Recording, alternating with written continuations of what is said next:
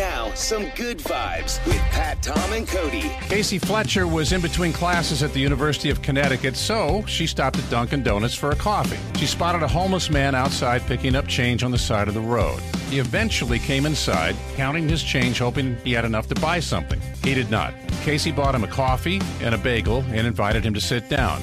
He said thank you, but refused to sit down. Didn't want to talk. She kept insisting, and finally he relented. Casey just talked to him. And this man, Chris Eberhardt, told her that he really gave up talking to people because they were so mean to him. He went on to say that he was homeless because, well, it was his own fault. He had turned to drugs, and drugs had turned him into a person he hated. Didn't like himself at all. He lost the only person that had been decent to him, his mom, to cancer a few weeks before that. He never knew his dad.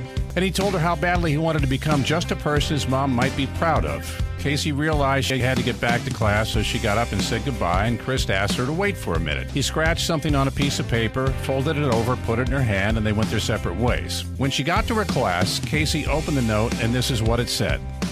Today I plan to kill myself.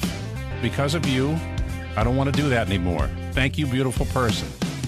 Wow. Casey kept going by Dunkin' Donuts and eventually a couple weeks later ran into Chris again. She put him in touch with services. He got himself into rehab. He's now living in a shelter and working a part-time job at, anybody? Dunkin' Donuts.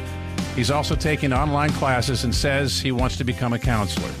One person, one moment, decided to take action and be a friend to somebody she'd never met before in her life. That's awesome. And that's your good vibes for a Monday.